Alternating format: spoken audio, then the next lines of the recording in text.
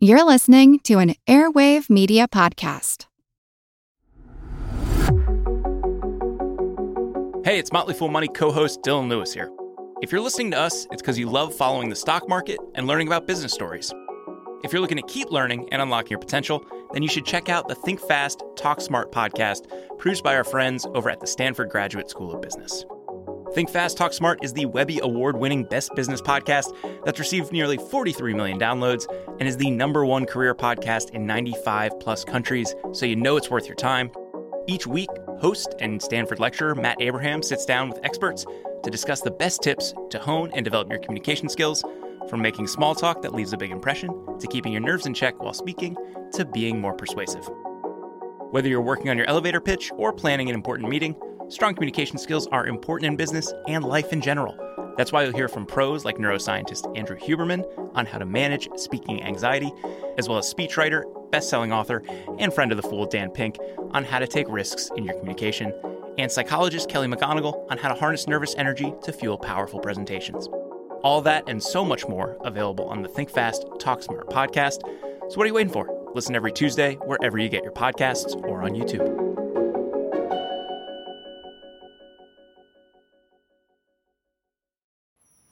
At a time when change is constant and we are pulled in far too many directions, we need a way to stay present to life and to increase our ability to remain calm, think clearly, and maintain our well-being. Many studies indicate mindfulness improves our mental, emotional, and physical health. On A Mindful Moment with Teresa McKee, you can learn how to practice mindfulness and enjoy its many benefits. Tune in for guided meditations and to hear tips and advice from some of the most respected experts in the fields of mental health and mindfulness. The world truly can be a better place. It all starts with a mindful moment.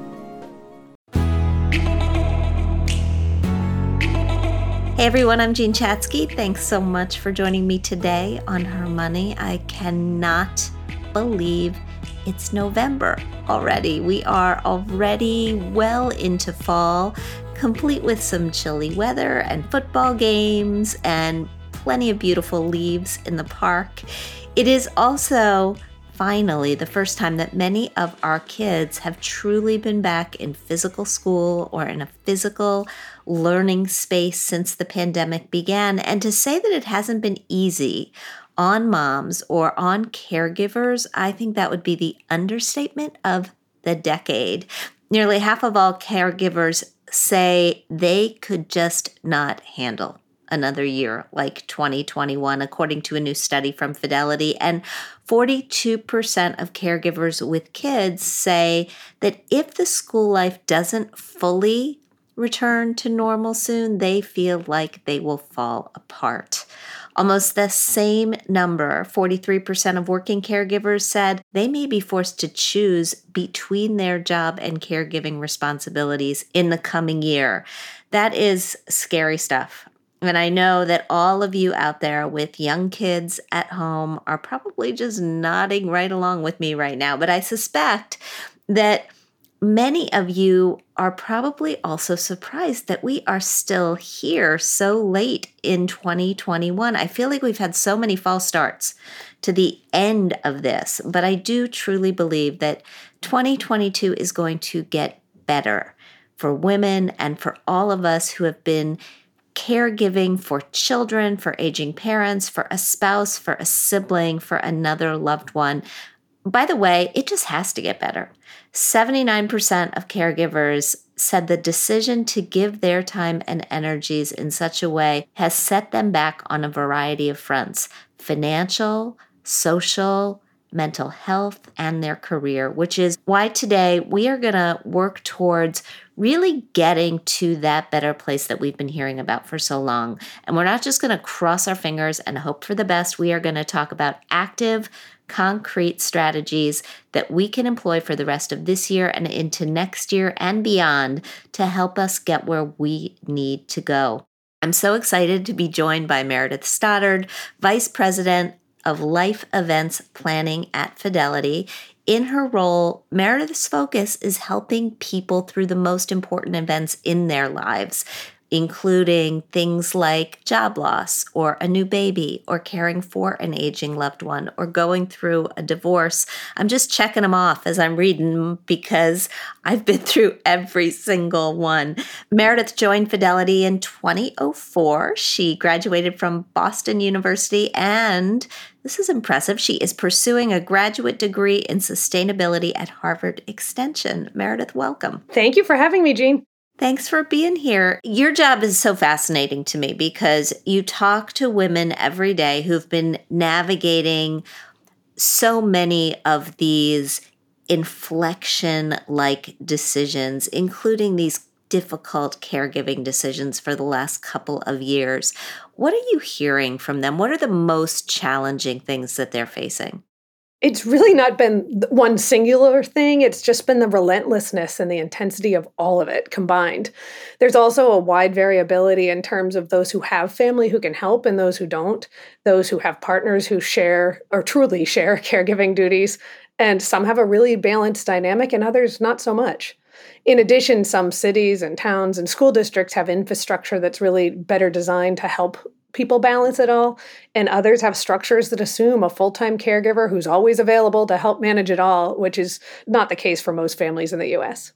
No, definitely not. I've heard from a lot of working parents during COVID how they've realized that their school system is just not set up for working parents or for households that have two working parents. And for me, it just recalled the frustration. And it was such a small frustration, but a meaningful frustration when my kids were younger and the school insisted on having the principal's tea or the principal's coffee at 11 a.m. in the morning, right? And I was just like, okay, so this is definitely not for me. It's not for anybody who has two working parents, and it's exclusionary. And that is such a tiny event of what so many people are experiencing on a massive scale over the last couple of years. You all just fielded a study. It looked at both parents who provide care for their children as well as caregivers who look after older adults or parents. I know that you have logged caregiving experience on both sides of the equation. How does your personal experience influence the way that you approach this subject? Yeah, I'd say it clearly gives me a deep empathy for what everybody's going through. And while all the situations are a little bit different, it helps you know what thread to pull and what questions to ask. And for me, survival has been about accepting good enough in some areas and really letting go of other people's expectations. For example, staying on top of all my emails perfectly like I did before having kids just requires way too much sacrifice of family time. So I've just had to accept that perfection isn't attainable right now. Or it could mean letting my junior kindergartner go to school with two different shoes on his feet and skipping the power struggle on a given morning. And on the personal side, my partner does most of the laundry, but he does not do it quite how I would do it. So but it is it is worth it to me to let go and let him do it his way. Because the reality is I have had a couple of shirts shrunk and mixed in with the wrong colors, but his owning that task saves me so many hours each week. And when you add that up over the course of a few years, that's a game changer. It's a game changer. I am so grateful that my husband does the laundry. And and I'm with you. My white t-shirts, I can replace them. I don't care that they're a little smaller than they used to be. Maybe it's just that I'm a little bigger than I used to be, and I don't want to acknowledge that. And I agree with you on the good enough. I think sometimes I came to this with my kids when they were really young, and I was struggling with getting them to eat what I thought was a balanced diet at every meal, that they needed a little vegetable and they needed a little protein and they needed a little carb. And my brilliant mother just said, you got to give that up. And if they have vegetables over the course of a week and protein over the course of a week, you are doing just fine. With school back in session and the holidays coming at us full bore, what are you hearing from working caregivers about how they're viewing this stage of the pandemic? Yeah, my observation right now is that most people are viewing it with a little mixture of anxiety and optimism. You can see it in the numbers that you cited from our caregivers study. Nearly half say they couldn't handle another year like the last one. And 42% of those caring for children say they might fall apart if school or professional childcare doesn't return to full normalcy soon. But at the same time, nearly two-thirds say they feel appreciated for their efforts and the time spent has brought them closer to loved ones. And 68% of all caregivers claim to be ready for whatever challenges may arise when it comes to caregiving. So while it has been really hard at times, there is this certain confidence that comes from making it through the hard times. There's sort of this feeling of hope for the best and prepare for the worst, which speaks to the resiliency and adaptability of the human spirit. Like Bob Marley said, you never know how strong you are until being strong is the only choice you have. People feel different emotions and anxiety when stressful situations arise and persist, but when push comes to shove, everything passes in due time, and we often find that we are stronger than we think. Okay, first person ever to quote Bob Marley on this show. I love that. Thank you. Thank you for bringing him into our universe. I totally appreciate that. I know that you guys have done caregiving surveys in the past, right? So you get a longitudinal perspective. You get a look at how things are evolving from year to year. Can you see in the numbers optimism? Can you see in the numbers that things are getting better? And I'm thinking about this in the scheme of the Great Resignation. I had a conversation with a good friend of mine. She's a teacher just the other day. And she said, if we go back, if we take a step backward, she said, I may just have to quit. She's been a teacher since my kids were little. I've never heard that from her. And it was a wake-up call. Yeah, I think the real difference is that it's always been hard to be a caregiver, and it's always been hard to be a caregiver in this country. I think the pandemic has pushed people past their breaking point, and they're setting boundaries and saying, enough. I can't do this. I won't do this. I need help.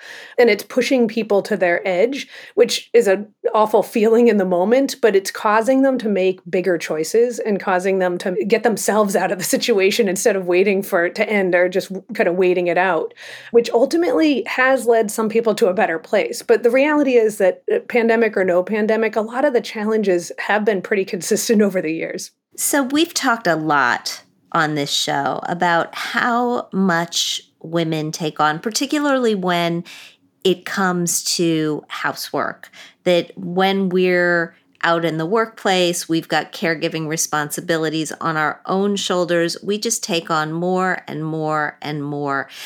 Is there anything that you can suggest that can be done to lessen this overall burden?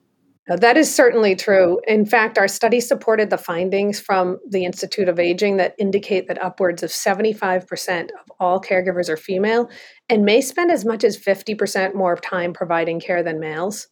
In addition, women were more likely than men to report caregiving taking a toll on their mental health. Age is a factor too, by the way. Stress over lack of work flexibility impacts 3 times more younger caregivers than those age 36 plus.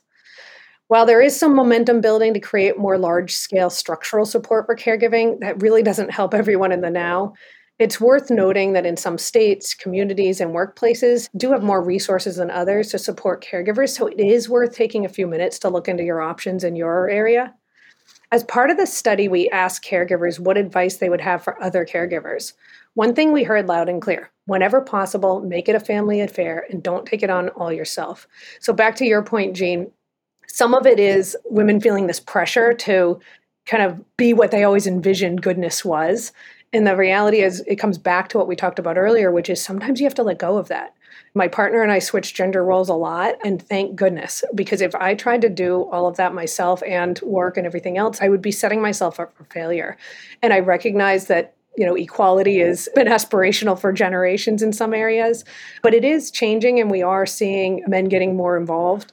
And sometimes it's a matter of asking and asserting yourself and saying, I have to set a limit here.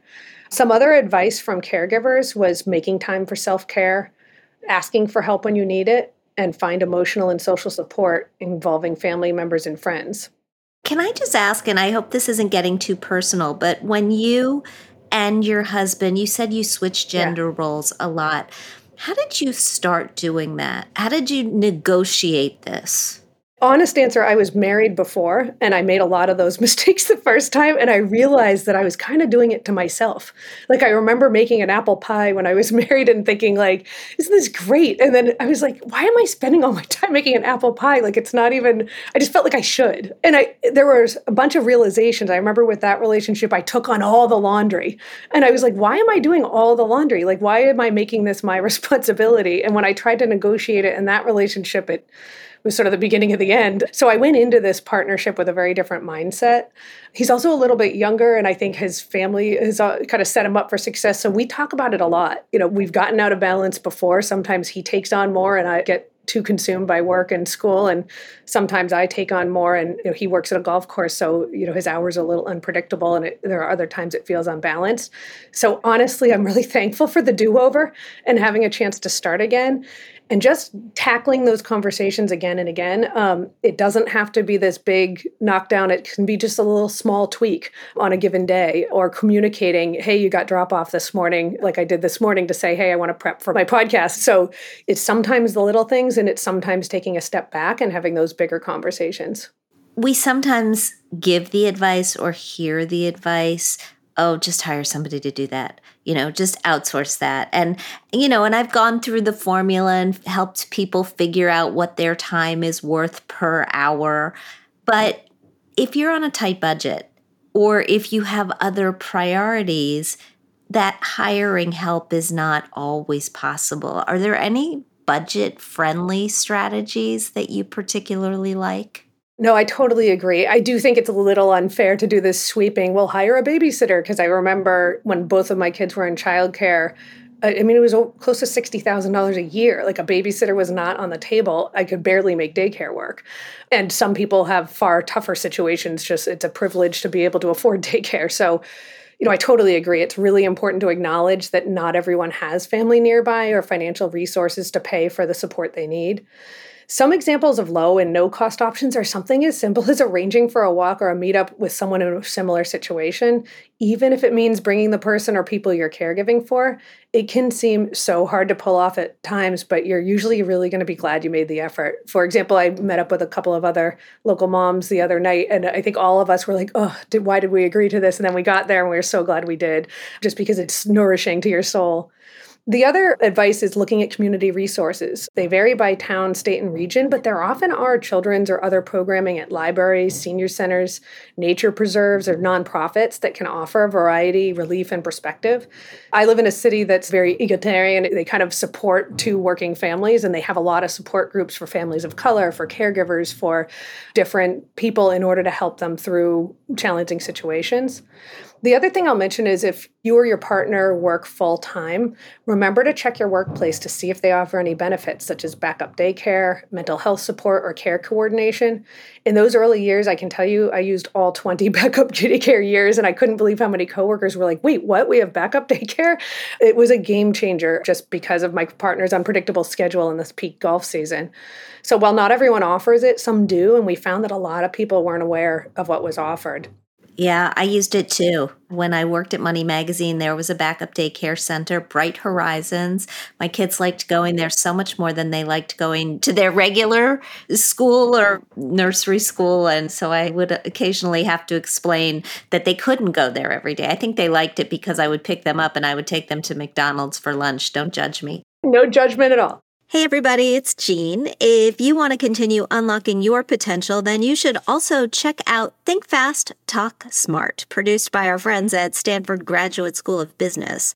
Think Fast, Talk Smart is the Webby Award-winning Best Business podcast that received nearly 50 million downloads. It's the #1 career podcast in 95 countries, so you know it's worth your time.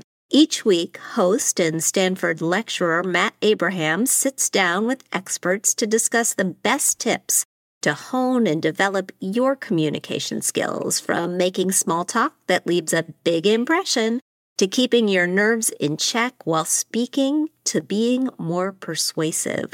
Whether you're working on your elevator pitch or planning an important meeting, strong communication skills are critical to business. All that and so much more is available on Think Fast, Talk Smart. Listen every Tuesday wherever you get your podcasts or on YouTube. Hey, you guys, it's Jean. I want to tell you about another podcast I think you'll love because I love it. Freakonomics Radio. Every week, host and best-selling author Stephen Dubner dives into the hidden side of business and economics and so much more. He interviews CEOs, historians, even Nobel laureates to explore all kinds of topics like whether AI has a sense of humor and whether two CEOs are better than one. If you are curious like me and just looking to better understand the world around you, you will find it on Freakonomics Radio. Listen wherever you get your podcasts. I'm talking with Meredith Stoddard, Vice President of Life Events Planning at Fidelity Investments. I want to keep going with strategies here, Meredith, and I want to dive into career because we know that a lot of the careers of many of our listeners have had to take a backseat during the pandemic.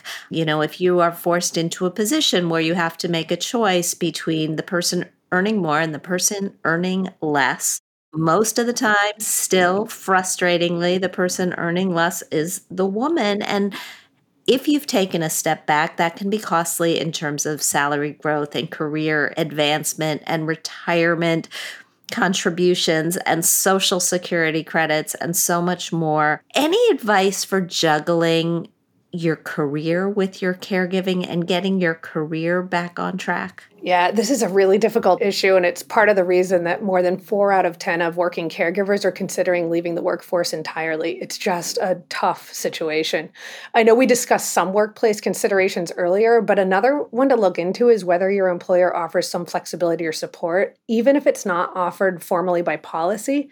Sometimes having a conversation with your manager can help them to be more supportive. There's a lot of fear around showing this vulnerability or not being able to handle it, but the reality is that many managers do want to keep you on their team and will work with people to come up with win-win scenarios that work for everyone. For those who are still working at home, that sort of dread of change, like, can I handle the commute again? Can I handle these other things again?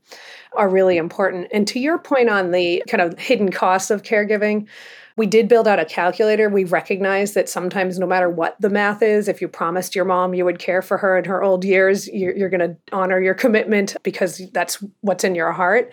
But I think what we found was that people would look back after they had been out of the workforce for a while, and then it hit them just how much they gave up. So we did build a calculator to try to help you with that math part of the equation. Yeah, 2 points on what you just said. First of all, I think you're totally right in asking for flexibility, even if it's not an official part of the program.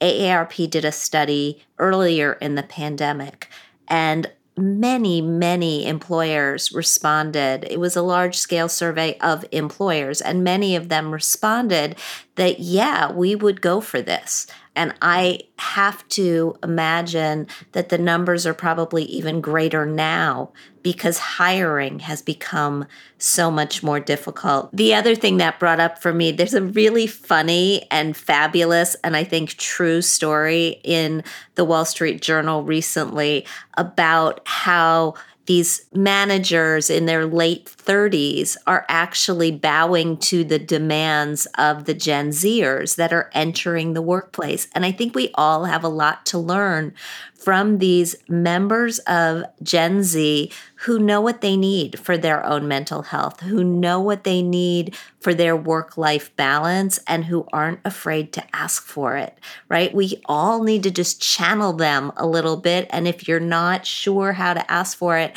ask your kids or ask a niece or a nephew, like what they think is reasonable. Because I do think people in my generation, we have kind of a skewed perspective. I totally agree. And I've observed the same thing. One of the interesting things that the study mentioned was that not only do a lot of people who are eligible for benefits or flexibility don't ask their employer, interestingly, men were better about asking about flexibility. I think back to earlier in my career, I asked my manager, it was almost all men in the office, and I asked my manager, can I take such and such a day off? And he pulled me aside and he said, can I just tell you something? All the guys just tell me I'm taking the week off. He said, you don't need to ask my permission. And I was like, thank you for coaching me on that. It was such a mindset shift for me because it was like, gosh, I earned this vacation. why am I like begging for it when everybody else is like, yeah, I won't be in next week. And they just shrug their shoulders. So I think there is something to be learned from that. Yeah, really good advice.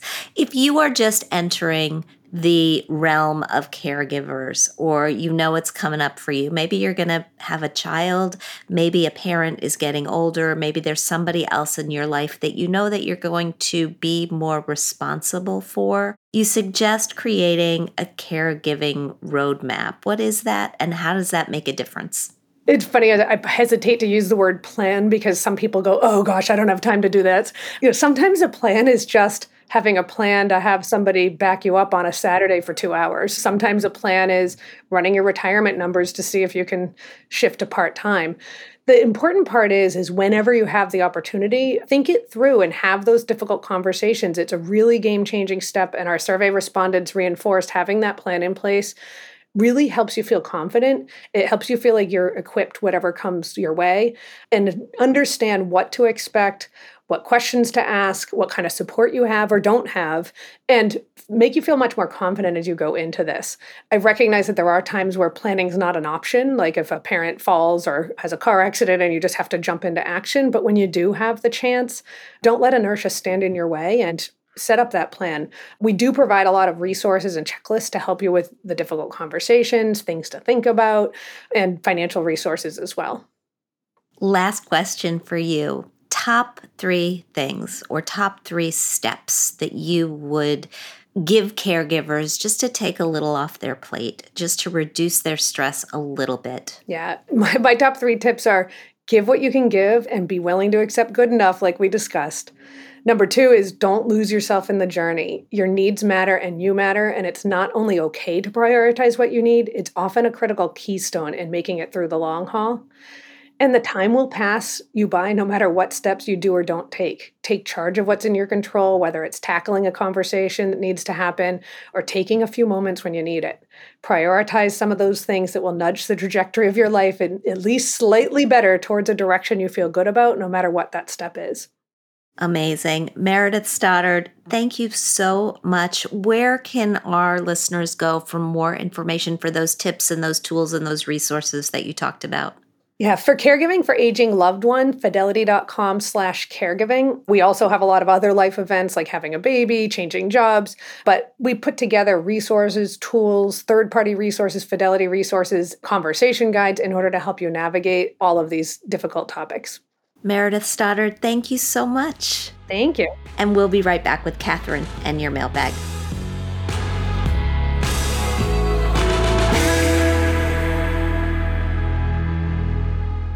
And Her Money's Catherine Tuggle joins me now for our mailbag. Hey, Catherine. Hey, Jean. You doing all right? I'm doing fine. I'm doing okay. I enjoyed that conversation. I really liked listening to Meredith, and I think she's just smart. She's sort of picked up a lot of stuff from her own life along the way and was willing to share. I was grateful for that. Absolutely. I feel like she's the kind of person who is helping women find solutions that have been helpful to her. She has been there. She's done that. She's got the T-shirt. And she is helping other women with that insider level knowledge, which is such an amazing thing. I was thinking about what she said when she was talking strategies at the end about, sometimes you don't need a full-blown plan. Sometimes you need a couple of hours on a weekend. And I think that's important to keep in mind. We lost my stepfather recently, and my brothers and I have been trying to make sure that, people are around to keep my mom company so that she's not finding herself wandering through her apartment and alone. And she keeps pointing out she's good at being alone because she was alone after my dad died for a number of years, but we're still just cognizant of this at this point. And I'm here in Philadelphia, I'm nearby, but I have a wedding to go to.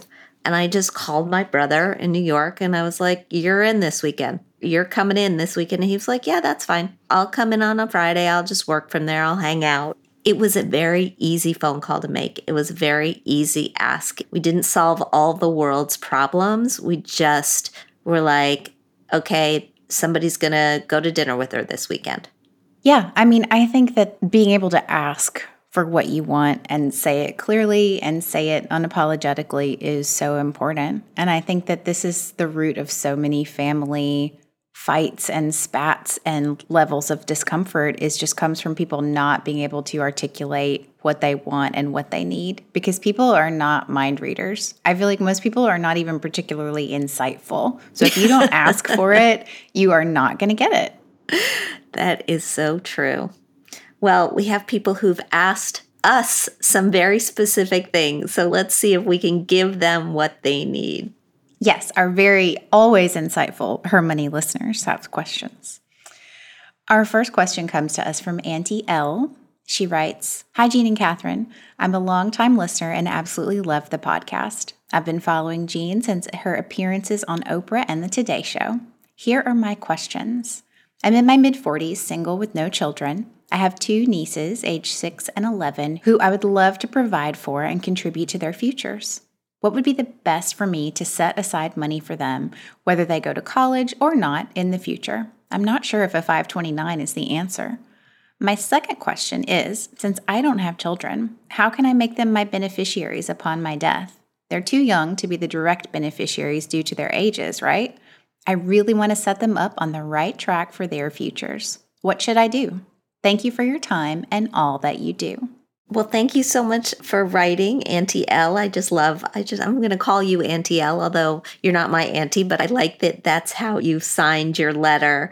I agree with you. I mean, my answer to this question about where to put money for young children for their future is usually a 529, because often people are thinking that's where they'd like to funnel the money because the cost of college has just gotten so expensive.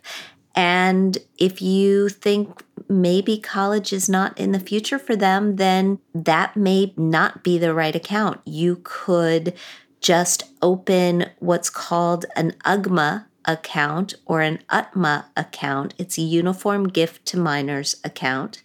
It is a way to give money to them. The tax treatment is different than in a 529. The difference is that money in a 529 grows tax-free, and when you pull it out and you use it for qualified educational expenses, no additional taxes are owed.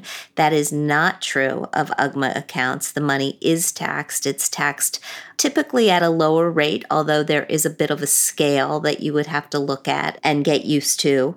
And once they hit adulthood, the money is theirs, and you have to decide how you feel about that. As I've often heard said, they can decide with the money in an UGMA account that they'd rather buy a Harley than use it for Harvard.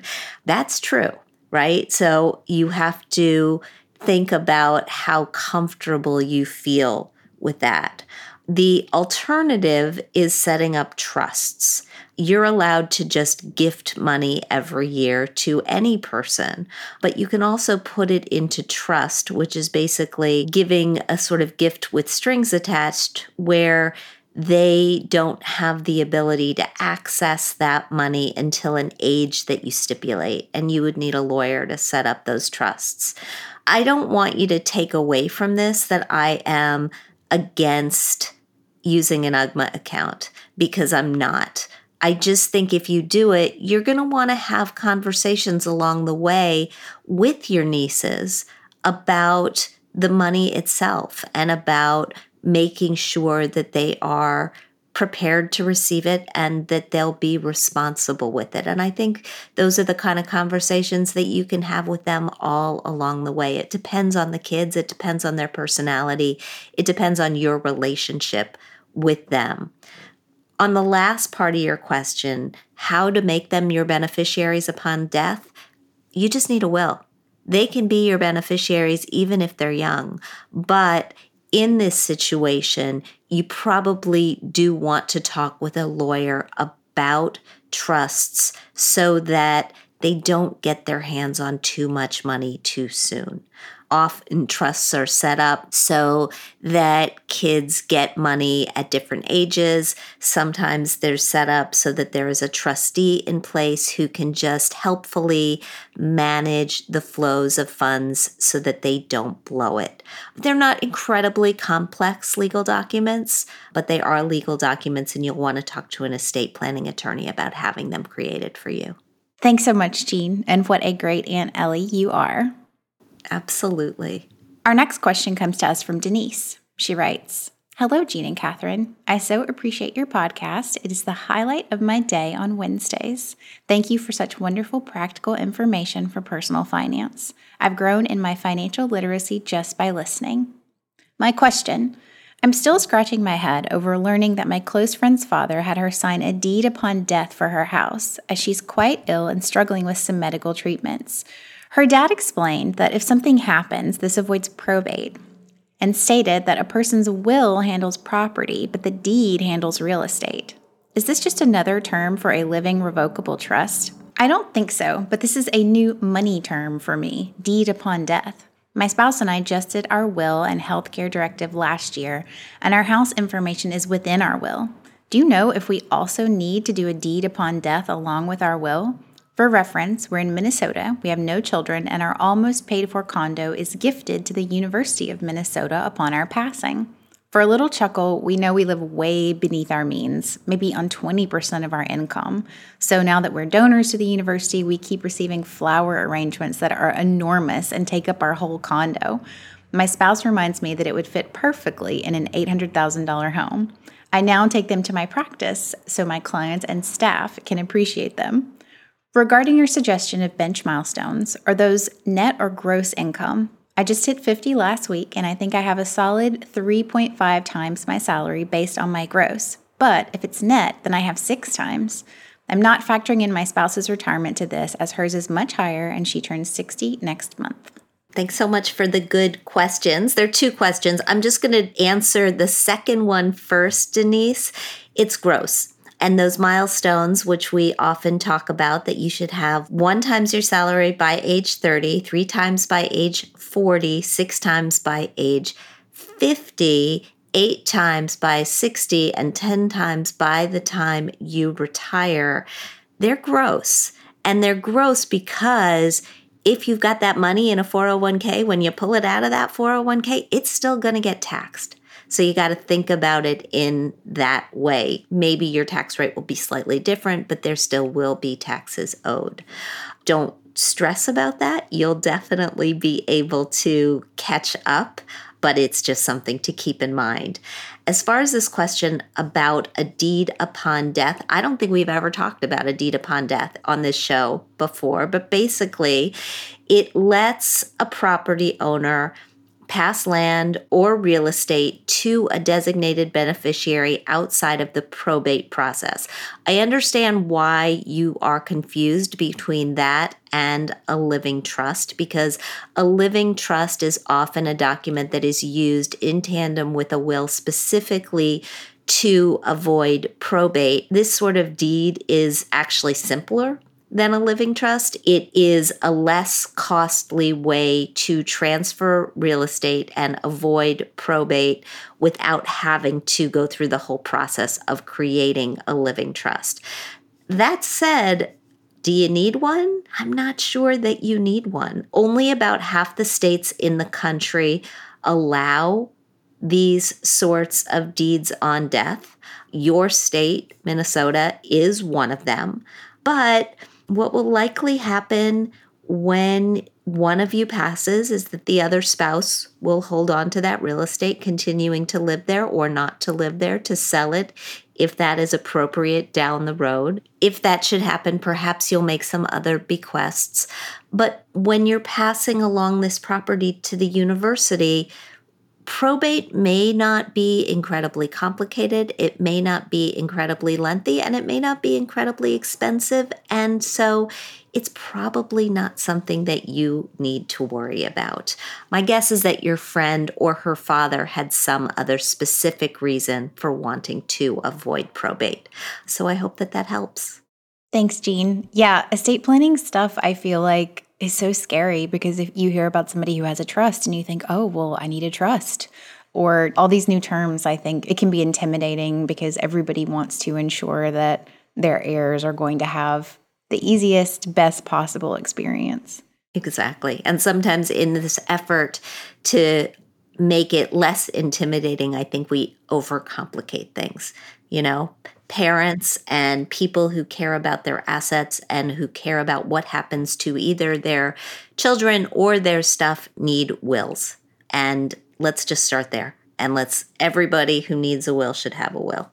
Agreed. Thank you so much. Thanks, Catherine. In today's Thrive, the new rules of allowances for kids. If there's one silver lining to the pandemic, it is that parents are talking about money more often with their kids. That's according to the 13th annual Parents, Kids, and Money survey from T. Rowe Price, which revealed that 43% of families are talking more frequently and 47% at least once a week. That's up from 34% in prior years. Besides talking, though, kids need practice with money and making decisions. And what's the best tool for that? For many families, it's an allowance that can let kids make their own decisions and their own mistakes with money. At hermoney.com this week, we dive into all things allowance for your little ones. First, keep in mind, you can start younger than you think, possibly by age 4 or 5 when kids start school. The going rate tends to be about $1 per year of age, but if that feels too generous, start with half, so $3 for a 6-year-old. I am a big fan of the jar method, where you have 3 jars, a save jar, a spend jar, and a share jar. So let's say you give $5 a week to your 5-year-old. That might divide up into $1 save, $1 share, and $3 spend.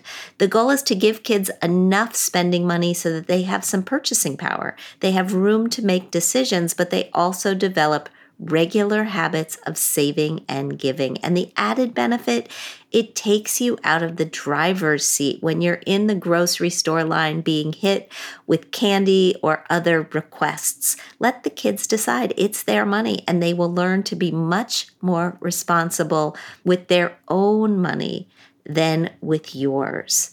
Also, as old school as it might sound, start by giving them cash so they can experience real bills and coins. And before they leave home and head off to college or out into the world, you can transition to debit cards so they can practice with frictionless payment methods. Thank you so much for joining me today on Her Money. Thank you so much to Meredith Stoddard for all of her insight into caregiving and what we can do to find a path that works for us while still helping the ones we love most. We want you to know that Her Money is here for you. And if there's a show you'd like us to do or a question you have for us, we'd love to hear from you. If you do like what you hear, we hope you'll subscribe to our show at Apple Podcasts. Leave us a review. We love hearing what you think. We'd like to thank our sponsor, Fidelity. We produce this podcast out of CDM Sound Studios. Our music is provided by Video Helper, and our show comes to you through Megaphone. Thanks for joining us, and we'll talk soon.